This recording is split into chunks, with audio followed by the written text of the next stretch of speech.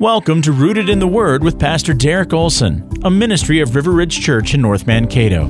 This message is designed to encourage you in your walk with Jesus. Here's Pastor Derek.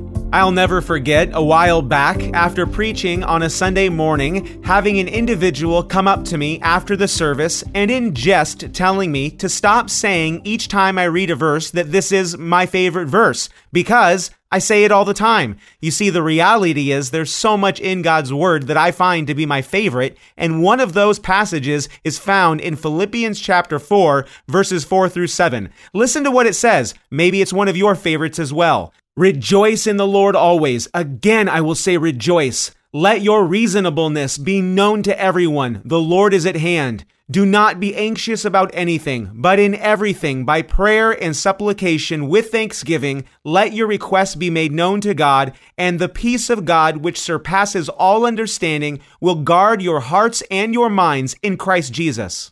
Now, one of the main reasons I love this portion of God's Word is because of the promise that is made at the very end. In Philippians 4, verse 7, you'll notice a promise for peace. This is a promise for a peace which surpasses all understanding. It's a supernatural kind of peace that can be understood to provide contentment and remove anxiety. And it's a peace that is specifically promised to guard the hearts and the minds of those who believe in the person and work of Jesus Christ for the forgiveness of sins.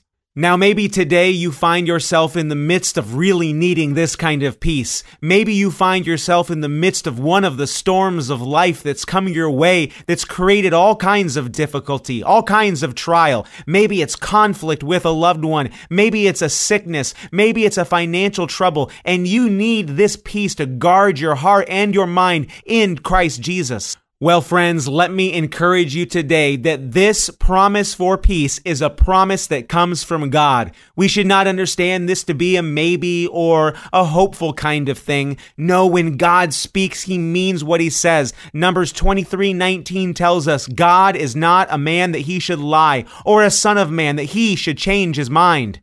You see, God does not speak out of both sides of His mouth like you and I might do. It reminds me of the old phrase, if God said it, then that settles it. Well, friend, let me encourage you today. Maybe you find yourself in great need of peace.